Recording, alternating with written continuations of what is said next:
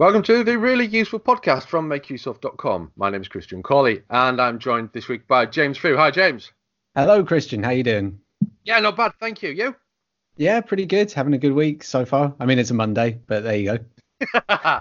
Excellent. Do you know it is our 20th Really Useful Podcast this week? Oh, that's awesome. I didn't know that. Yeah, I only discovered myself an hour or two ago, but yeah, we've done 20 of these. So thanks to all of you who've been with us from the start, and those of you who even joined last week.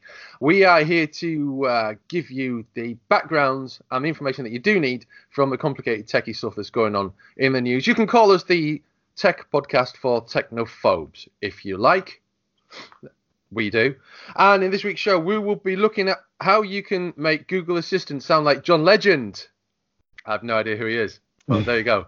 How you can play Snake in Google Maps, tools to improve your memory recall, details about Amazon order scams and how to avoid them, and a look at PC games that are still worth playing. We've also got news of a giveaway that's taking place on MakeUseOf.com, which you might be interested in. James, you're a bit younger than me. Who's John Legend? He is a singer, songwriter, actor, pretty much everything. He's the only person, or one of the most recent people, to win, I can't remember the acronym, but it's like a Grammy, a BAFTA. There's some like holy grail of awards, and he's won it, where he's won every award going. And so I can't remember what the name is, but he's very successful. Cool. Is that his real name? As far as I know. Right. It's a very fortunate name to have, isn't it? Isn't it just? Yeah. So Google Assistant have added John Legend's voice. Google has announced that Google Assistant is getting 6 new voices late last year, and including John Legend, and it is now available. And you can set it up to respond with John Legend's voice. I don't use Google Assistant. I use Alexa. Mm-hmm. So I'm not 100% au fait with Google Assistant. I don't use it on my phone. So I prefer to keep my exposure to digital assistants minimal as possible. You can enable Legend's voice in Google Assistant in 2 different ways. You can either say, "Hey Google, talk like a legend," or go to Settings, Assistant Voice, and select John Legend. It's only currently available in the US, though. Oh, that's a bit of a shame. I was thinking of trying that out today. Have a bit of John Legend in my room. What do you think of this? I mean, it's kind of cool. It's a bit of a novelty, isn't it? It's about a decade ago, I think you had TomTom, which was the go-to GPS units at the time, had lots of voices, celebrity voices. You could get guided around by people like the Grand Tour's Jeremy Clarkson and a well-known British actor called Brian Blessed, which if you haven't heard of him, I would Google him and listen to some of his YouTube stuff. His voice is pretty intense. Have you seen his alarm clock app? I don't think you can get it anymore, but it's out a few years ago on iPhone. Oh, no, I didn't. That would have been amazing. Yeah, so it wakes up like, wakey! That would have been incredible. I mean, this feature is kind of cool, I suppose. You can ask him specific questions, like, are you John Legend? What's your favorite type of music? It's something else to play around with on the assistant, make it kind of more fun. I don't know. I think they should, if they're going to do this, they should go kind of total with it and get everyone involved. All the big names. All the celebrities. Every celebrity. Yeah. Have Donald Trump on your Google Assistant? I'm sure there's people that would feel either way about that. But there's quite a few people who would probably enjoy it, according to elections. You get anyone. You could. Who would be your fantasy Google Assistant voice be? Oh, I don't know actually. It's got to be like a presenter or something. I think. Oh, while I'm thinking, what's yours? All right, I've got 2. Okay. One is Alan Partridge. Oh yeah, that's a good choice. Who's a comedy character. My other is Tom Baker, Doctor Who. Yeah, those are both very good choices actually. I think I agree with Partridge. I'd quite like to have Partridge. That'd be great. Yeah. Because Steve Coogan's not busy enough at the moment. He could just sit down and record endless things for Google Assistant. Yeah. Yeah, it's not like he's making like 3 Alan Partridge series and like multiple films every year or anything like that. Yeah. No. Okay. Let's go back in time to Snake. Actually, it's funny this has come up because I've actually just scheduled an article about feature phones using Kai OS, which is quite popular in India and China. And these phones use Facebook. They have apps for Facebook and Twitter and other popular apps. But obviously they're not smartphones. They're basically like the old Nokia banana phones, those kind of phones. So it's quite strange that Snake should come along now and be available to play in Google Maps. This was to celebrate April Fool's Day. And when I heard about it, I thought it was an actual April Fool. And you can actually play it in your browser as well as on your phone. That's the cool thing about this. Oh, I hadn't seen the browser one. I might have to try that out later. Yeah, that's a good way to waste the rest of the day. Totally. So this is the classic mobile game Snake, where you control a line of, essentially, in the old way of doing it, was control a line of pixels around your screen, picking up food, and it gets longer and longer and longer, and eventually you're going to kill yourself by guiding the snake into its own side or behind or whatever. And Google made this available in Google Maps. And it's really simple to play Snake on Google Maps. You click Start, choose a destination, and then you click the link to open Snake. It's a little bit. It's not quite as simple as that, but that's the general gist of it. You'll find this and everything else we talk about in the Really Useful podcast in this week's show notes, so you can get the link to that. But as I say, you can also play it in the browser, using the same link. So on your desktop. So that's say if you're doing it on as James says, it's a good way to waste some time. Any fond memories of Snake? Yes, actually. I used to love playing that. I remember actually when my dad got his first phone, I think it was a business phone or something, and it's probably late 90s, so I was maybe 10-ish. And I remember going out for meals and stuff and being like, oh, I can't wait to play Snake. And then he let me borrow his phone, got to play it. It was clunky on there, but it was good fun. And because those old Nokia phones had massive keypads, it was a lot easier. Yeah. I've tried some since on like smaller phones or on touchscreens. I always find it a little bit more challenging because smaller controls. Yeah. But yeah, I remember playing Snake a lot. It was a good fun game. But then I reviewed the updated Nokia 3310 about 2 years ago now. And it had some really horrible version of Snake on it. It said Snake, but it was actually some like weird, horrible version that bore no resemblance to the original Snake. And it was very disappointing. It's one of the reasons I marked the phone down, actually. That was While we're on the topic of feature phones, because obviously the majority of people have moved from feature phones to smartphones. What was the last feature phone you had? Oh, it was a Nokia. I can't remember the name. It's like 83 something, I think. Okay. I don't remember exactly. 2008, something like that. Yeah. I've kind of had an accidental one, which was a Samsung Toco, which I got from T-Mobile under the auspices. I expected it to be a smartphone, but it turned out to be like a basic feature phone. It did have some apps, but it wasn't what I was expecting, so it went back quite promptly. But the last one I bought and enjoyed prior to moving to smartphones was a Sony Ericsson 68i. Oh yeah, which is a nice little compact Nokia style phone with a colour screen and basic internet. And I had it for like 2 years. It was a really good little phone. Yeah, they were much more indestructible then, I think. Like you could have them just for years and years, and you could drop it and throw it all over the place, and there weren't software updates to come in and obsolete it and things like that. So you had to get. Although I still remember being like, I don't know, 14, 15, and going through the yearly or 2 yearly upgrade cycle for these phones, which is funny because you look back on it and go, there's literally no reason to get a different phone. Yeah. But you were so convinced because all the mobile plans and things told you, you've got to get your upgrades, you've got to make sure you've got your new phone, and so you do it. But yeah, there was never a reason to do it. They were all pretty much the same. Yeah. I with this phone was the phone I got afterwards was about 2 years later. I got a Windows Mobile 5 device. In fact, might even have been a Windows Mobile 2002. But whatever. This little Sony Ericsson, I took it on a holiday to to Europe when we went to Austria and we went into Germany for the beer festival in 2003. And I was sat on the coach, spending a lot of money on mobile internet trying to get the latest football scores on the way to Munich, and then took photos and stuff with it, and it was fine. They weren't HD. They were good photos, some of which we still use from time to time. So perfectly good. Does make you wonder about these mini servers that we now carry in our pockets. Yeah. Like, how much do you really need everything that's on it?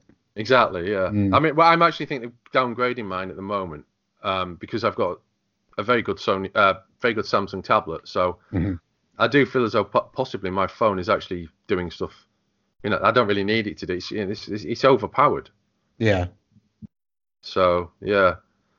I'm having the same debate at the moment. Like, my Google Pixel, I think, has been obsoleted. So the battery life is really bad. It's the first generation Pixel, and I'm looking at what I might do for an upgrade. But the only thing that stops me getting either a feature phone or at least a cheaper model is the camera on the Pixel is just astonishing, and I can't let it go. I've looked at samples of so many other phones, but I can't leave the camera. I just enjoy the photos that it takes too much. So I'll probably end up having another Pixel device, I guess. But I'll try and hold it out a bit.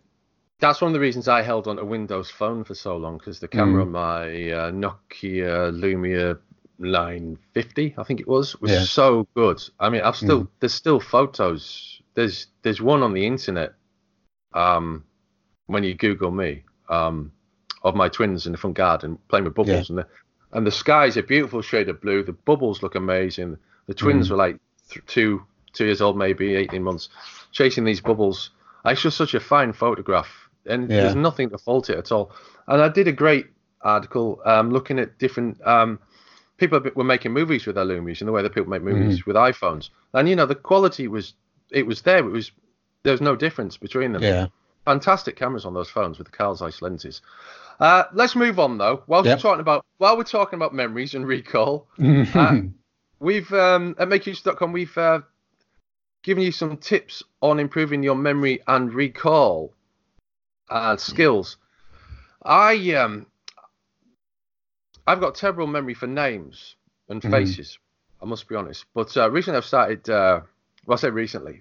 Such how good my memory is. In 2016, I think it was, I started keeping a regular journal. Yeah. Which has helped me remember stuff, not just the stuff that happened then, but like recall conversations and spin off from that. For instance, the conversation I had with my dad reminding me of Live Aid Day back in 1985. So I wrote down the things that I recalled from that day. But recall and study can be difficult. So at makeyourself.com, our colleague Saikat Basu has collated a list of 5 tips and tricks that require websites and apps. Now, the first one is Sans Forgetica, a font for study notes. So rather than using your pen, which is the best way to remember stuff, is to write things down. Always has been the way. If you are typing, there is a font that is designed for recall. What do you think of this? Because I think it looks like a nice font, but I'm not convinced it will work for me. I've tried remembering the phrase that we've got on the screen there. Yeah. And that hasn't worked. Yeah, I keep going, we do not remember days, we do not remember moments, which is not actually what it says. It says, we do not remember days, we remember moments. I mean, it's an interesting idea. Different things work for different people, but I think I'm quite similar to you in that I wouldn't find that particularly helpful. I don't think it would help me remember things. So the idea behind it is it's meant to be difficult to read. And because it's difficult to read, you spend longer processing it and you're more likely to remember it, I think is the idea. But how useful everyone finds that, I don't know. But it's certainly going to help some people. Otherwise, it wouldn't exist. Absolutely. There's also the Memorize by Heart technique. This is an app that lets you basically record your content, it transcribes it in the text, and then you just recite back to the app to get an idea of how accurate your memorization, if that's even a word, is. This might work. I don't know. I mean, I haven't. I mean, I'm talking as if I remember stuff all the time, and I've got a great understanding of these things. But really, the last time I did any severe sort of study, I was 16. Because my A levels were nearly all like largely course based, and when I was all the university stuff I've done has been course based. Certainly the vast majority of it. So I used to record stuff on a handheld tape recorder and then play it back with a speaker under my pillow while I went to sleep, hoping I would learn things subliminally. Yeah. And did it help? I have no idea. Oh. Well, if you wake up one morning and just start spouting something about you learned in your course, there you go then. Well, if you're talking Spanish when you wake up, then it might work. Yeah. Unless, of course, you were studying English, in which case you would probably. So the Memorize by Heart app for iOS is an option. It costs $2.99. There's also a Chrome extension called Hibu, which is spaced repetition in your browser. This helps you highlight anything you find interesting on the web and add a note. And then the power of spaced repetition takes over. Reminders pop up according to a well-established and scientific formula, which is more. This is more of a habitual recall. Yeah. So to train you to like read the same thing over and over again. So yeah, that's free. That's for Chrome. I want to move on to Peak though. This is brain training. Now there was a time when brain training apps were everywhere. Yeah, they were very, very popular, weren't they? There were even adverts on the TV and things for them. Yeah, and there was an app that was voiced by Stephen Fry? Oh, maybe. I remember there was a DS game that was all about brain training. It was one of the main ways they tried to sell the Nintendo DS. Yeah. I think there might be one with John Cleese as well, if I remember rightly, because I think I know the person who did the script for that. Right. And I'm pretty sure that was the John Cleese project he worked on. So yeah. So there's a tool for Android and iOS called Peak, which is a brain training app which has been developed by the University of Cambridge. And it also features a tool called Decoder, which helps you test your attention and concentration powers. That is a premium in-app purchase, but Peak itself is free. So this is another. Whether or not it's going to help you recall, it might just turn you into a genius and not help you recall. I'd rather forget things than be a genius, I think. Totally, yeah. Who would? Yeah. Who wouldn't? So we'll move on to number 5, the Revere app, which is for never forgetting the people that you meet. Unfortunately, it's for iOS, so it's absolutely useless to me because I use Android. Yeah, me too. But this is actually something very interesting. So I did a weekend event back in, I think it was 2014, called Startup Weekend.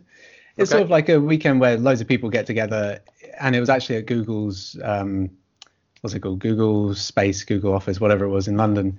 And we came up with an idea for an app, which was basically this, which was you often forget people's names, or it's hard to keep track of what conversations you have with contacts or people's birthdays, like various information that you pick up about people. And it can be really difficult because then you go to meet someone or you've forgotten a date that you set or an event that they were going to, but it helps you build those relationships if you can remember those things. Okay. And this looks like the app that we were thinking of. For various reasons, we didn't end up getting it off the ground.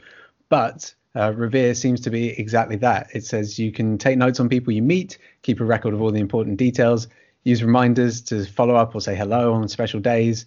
And, that's exactly what I was thinking of when I did that startup weekend. So if I was iOS, I would definitely go for this.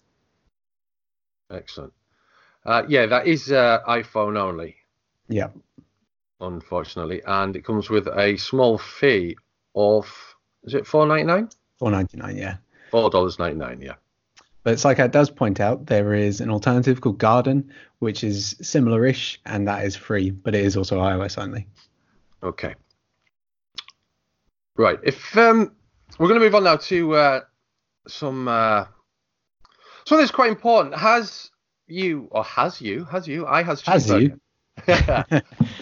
you ever ordered anything from Amazon and the item has failed to arrive?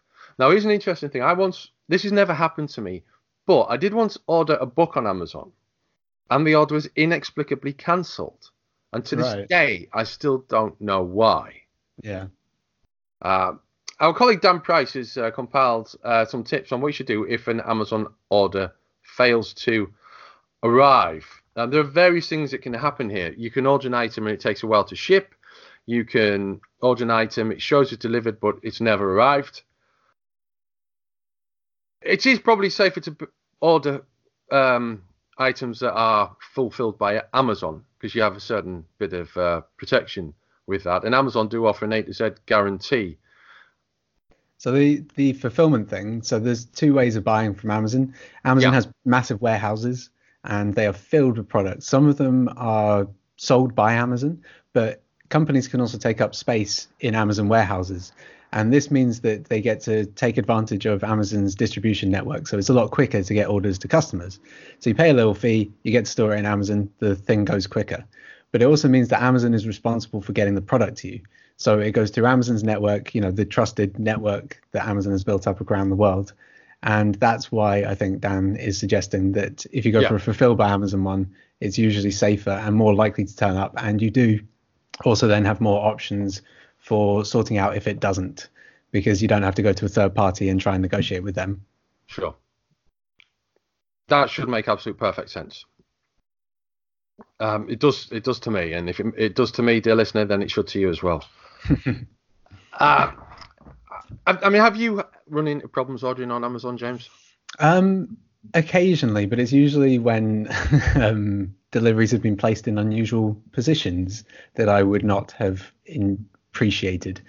So like we have a front door mat, and I had a big box come. It was sort of it was a relatively bit large box, and to try and hide it, they literally picked up the doormat and then put it underneath.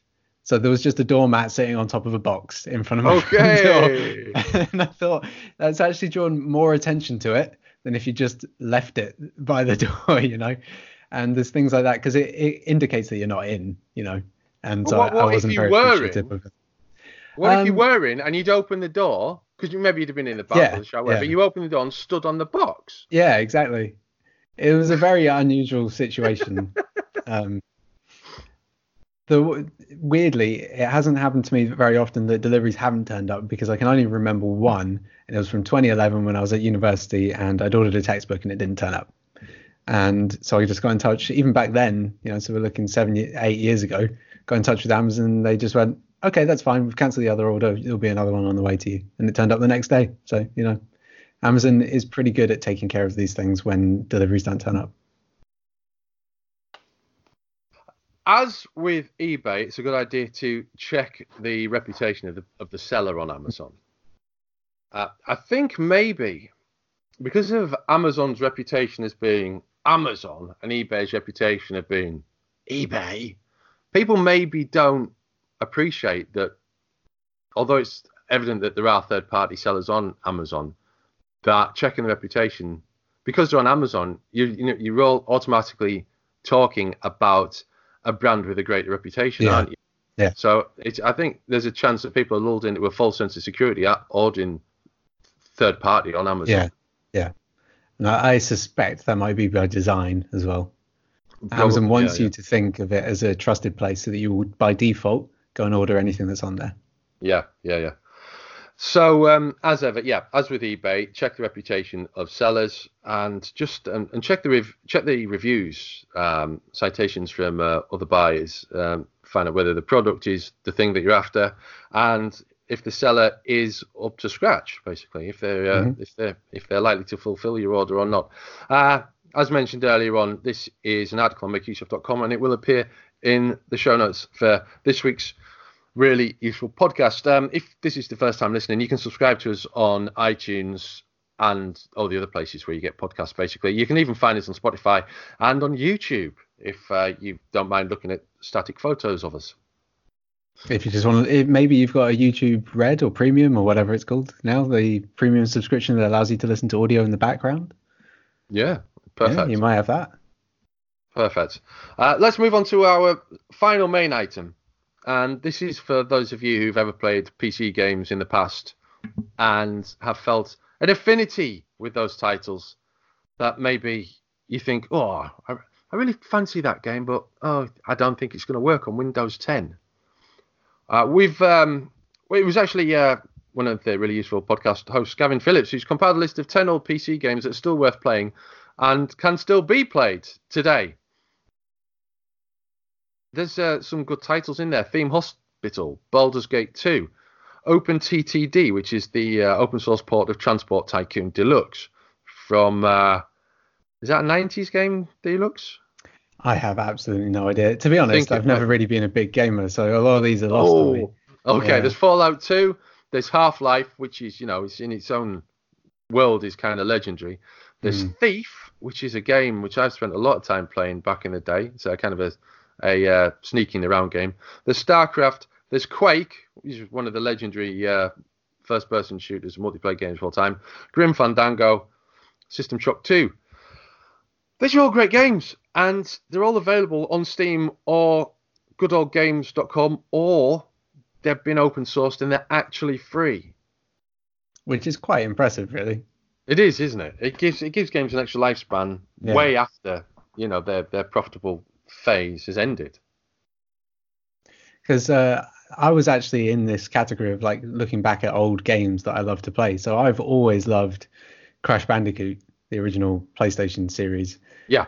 And I was actually playing those, like the old games. Like I downloaded some of them from the PlayStation Store. I still had a PS3 that was compatible with discs, the old discs. So I'd play the old games. So when they announced the remasters a couple of years ago, I was like, I am totally on that. And I spent another like $40 or whatever it was. So there's a market for old games and the nostalgic feeling. Yeah. Yeah. I was slightly bewildered by the arrival of sort of HD remasters of old games initially, but having tried a few now, they're fantastic. I don't want to call it amateur because it's absolutely not amateur. There's a community-driven project that rebuilds Half-Life in the Half-Life 2 engine. For example, there's Amiga games that have been remastered and released on Android and iOS. There's so many, and you're not losing that kind of 16-bit atmosphere. It's just a bit polished for the HD displays. But it's I was watching the news last week, and they were displaying the BAFTAs, news from the BAFTAs Video Games Awards, and the video game industry is sort of like twice as big as the movie industry. Yeah, it's enormous, isn't it? Yeah, it's absolutely huge. So it's great that these kind of, I suppose these are the, these older games. These are kind of the silent movie era. Yeah, like the classic era. Yeah. And yet you can still play them, and they're still great. Just like many of the silent movies and classic era of Hollywood are still great. So 10 games. For PC, this is just PC that are still worth playing, that you can get either free because they're open source, or you can get them still for a small fee on goodoldgames.com or Steam, which are both online digital distribution systems. A quick tip: if you do have these old games in the original form, they probably won't work on Windows 10 anyway. If you are handy, if you feel capable of setting up a virtual machine, you'll probably get them to install in a virtual machine. But if you're going to get them from GOG, goodoldgames.com, or Origin or Steam, then they will come compatible to run on Windows 10. Yeah. So that's that. And we're going to finish on a gaming topic. Make Use Of is giving away an Xbox One X. Ooh. And to enter, all you need to do is sign up to the MakeUseOf.com newsletter. That simple. And they're drawing that on we're drawing that on the 15th of April, so get your subscription made quickly. I'll give you a link to that competition in the show notes. The great thing to know about that is that if you are already a subscriber of our newsletter, you still need to go through the giveaway process. So make sure to head over to the link that Christian puts in the show notes as well. Absolutely. Thank you, James. So that's the Really Useful Podcast. Just to recap, we have discussed how to make Google Assistant sound like John Legend, how to play Snake in Google Maps, how you will improve your memory recall using these 5 tools, how to deal with Amazon order scams and what to look out for, and a look at 10 old PC games that are still worth playing. This has been Really Useful Podcast number 20. A little fanfare there. And that's all from James Frew and myself, Christian Cawley. We'll be back for another Really Useful Podcast next week. Until then, it's goodbye from us. Goodbye.